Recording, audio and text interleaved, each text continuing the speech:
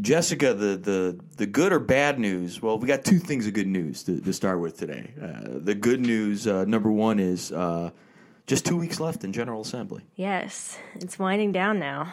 Can you guess the other good news? No. I had a Popeye's chicken sandwich for the first time today, and it is on point. They do not sponsor this podcast in any way, shape, or form, unfortunately, but it was darn good. The online memes weren't kidding. The pickle does indeed taste like chicken. See, I've never been to Popeyes, so okay, well, I'm just missing out over here. You are. Go get a Popeye's chicken sandwich. I'm Jim Sacco, editor here at Daily News Record, as always for Polity podcast. Say that 5 times real fast. Joined by Jessica Wetzler. She's our political / county / whatever needs to get covered reporter here at the Daily News Record. And as always, we're going to talk about the General Assembly on this week's episode, the biannual budget. Talk to me, Jessica. Yeah, so this is really the only thing that's happened this week. You know, we're a week post crossover day, and things are still getting pretty slow. Senate and House aren't taking really long sessions, but something that's been going on that's rather important is this biannual budget, and that was taken up yesterday on Thursday.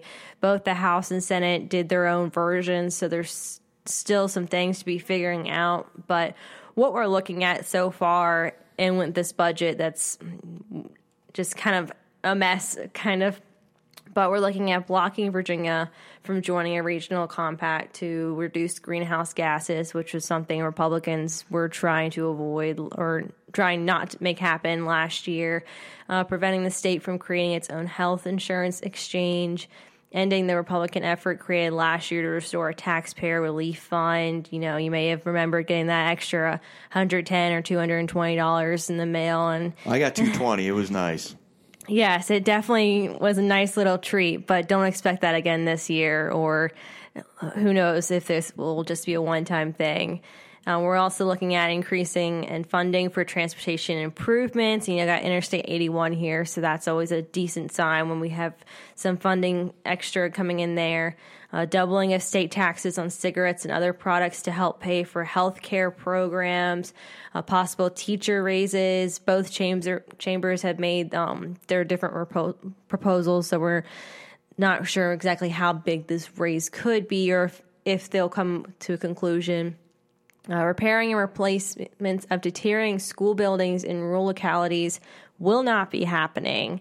They were not even considering that this year. Another thing that was a big topic in the last 24 hours was eliminating a 3% raise for sheriff's departments across the Commonwealth. That was defeated by Senate Democrats last night.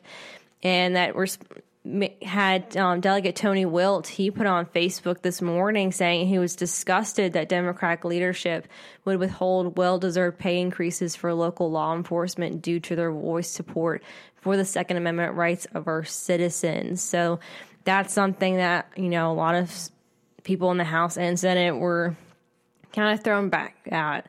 And, it was all because people were saying they were going to support Second Amendment in the sanctuaries and everything. So Senate Democrats went over and be like, okay, we'll take that. And that's going to hurt our local guys in the long run. Not petty at all. That doesn't sound petty at all. Exactly. I mean, it came from SAS law, too. So, that kind of adds more fuel to the fire and whatnot.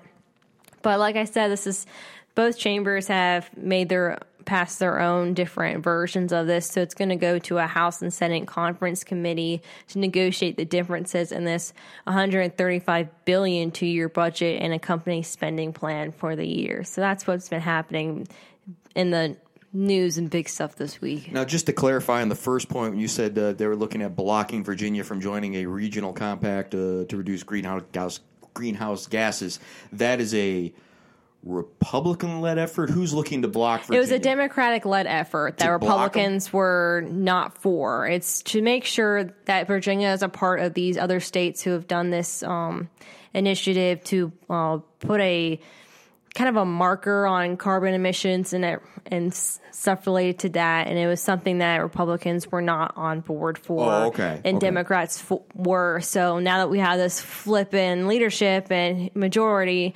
more things just like this are starting to move forward. Okay, I just wanted to clarify that. And also for you guys to clarify, we said that wasn't petty at all. I hope the sarcasm wasn't lost on any of the listeners, because that just sounds very petty on Saslaw's part and the Democrats' part. Hey, and right around the corner, just before this 60-day General Assembly session ends, is Super Tuesday, Democratic presidential primary, March 3rd. Oh, goodness. It just never ends, does it? No, and the ballot doesn't seem to be getting any smaller as we get closer to it. The only thing that's getting bigger at this point is the amount of endorsements these candidates are getting from Virginia legislators, former lawmakers, elected officials, you name it. There's a lot of people coming out there saying they're endorsing more so Joe Biden than anyone else. I mean, there's a close second with Mike Bloomberg, but there's a good 3 paragraphs worth of people who have announced very recently they are going to go for Joe Biden. It's a long list. Okay. And it just seems to be these two that are leading the pack. I mean, yes, here in Virginia, at least, they're the ones who have gotten the most endorsements so far this week compared to other people. And there's some people that weren't even on that list of getting endorsements. So, but they're leading the way at this point. Now it's time for the segment we like to call What Else Happened or Didn't Happen? Yes. So one of the things that didn't happen was the House taking up a resolution to pass the constitutional amendment on redistricting. The deadline for this was on Thursday, and as you can tell, it didn't happen. No. And what this would have done, it would establish a bipartisan map drawing process that would provide protections for communities of color who have been historically disenfranchised. And this was all coming from Delegate Lamont Bagme. He's a Democrat in Henrico.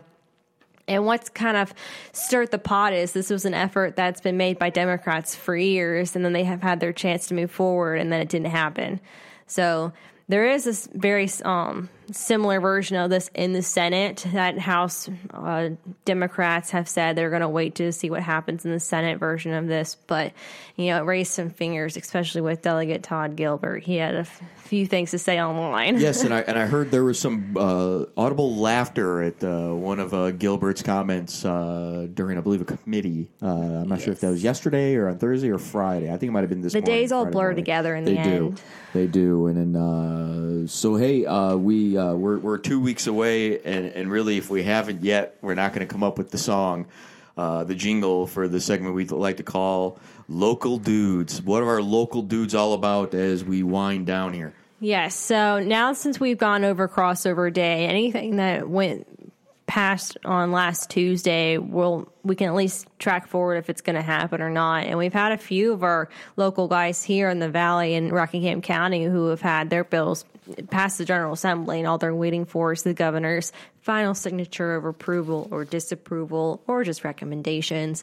We'll start off the list with Chris Runyon. He's a Republican in Bridgewater. He marked the second Valley legislator to have his bill passed both House and Senate. How about that rookie? I know. He only had 5 bills, 2 of them made forward, and by the end of the week, he had one completely passed. And it was this one that was sponsored by the Arc of Virginia, and it's to require the Department of Education to establish guidelines for developing individual education programs for children with disabilities. And this passed unanimously both House and Senate. So it's a big accomplishment for our freshman. That's something he could walk around pretty proud with. It. He introduced a bill, and it was unanimous in both sides. Mm-hmm. I'm sure when we get down to the very last day and we ask for our comments on how this thing was, I'm sure he'll have plenty to say. And he'll be smiling ear to ear about that one. Of course. And, trailing behind him was Tony Wilt, his bill on adding Timberville to the list of localities with the authority to require the owner of buildings that have been vacant for a continuous period of 12 months to register their buildings on an annual basis and to impose an annual registration fee not to exceed $100 to defray the cost of processing such registration also has gone through. It passed the Senate on Wednesday, 36-2. So that is, our Valley guys here is trailing behind with a little bit here and there. And then now we segue into our busy beaver, Bell. Yeah, Busy Bell, of course. His bill exempting farmers markets and roadside stands from meal taxes passed the House in a 96-0 vote, and on Tuesday, the bill was reported from the Senate Committee on Finance and Appropriations 14-0. So that's going to move to the Senate floor here soon. So that's moving forward, and that'll help our farmers markets here in the Valley a lot because there's just so many. You can't really go into a town without seeing one at this point. And then we also have the Senate committee endorsed Bell's bill to make it possible for school nurses to stock albuterol asthma inhalers and to administer the medication to students in emergencies. Because right now, under our current law system, school nurses can only administer the inhaler if the student provides the medication. And so, in addition, the bill would provide a Good Samaritan protection. That's moving forward.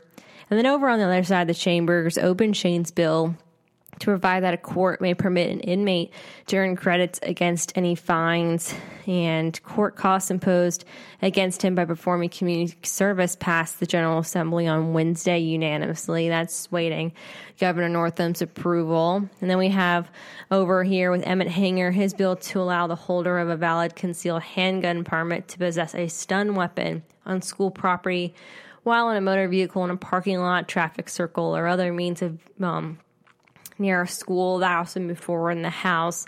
It was reported from the Committee on Public Safety today, here on Friday, 22-0. So that'll be moving on to the House. So we got some things moving. So our local dudes are grooving, it appears. They are grooving and trucking along and doing pretty well.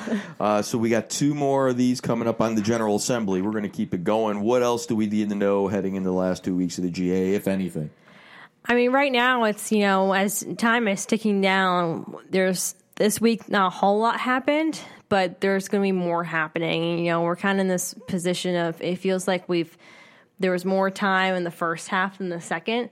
So moving forward, I imagine the very last day is going to be a very long day, and they'll have to reconvene on a few weeks after that for their reconvene session. And then, it's just a waiting game to see what happens with the governor and what happens with, all these bills that we've been talking about, ERA, marijuana, gun legislation, you name it.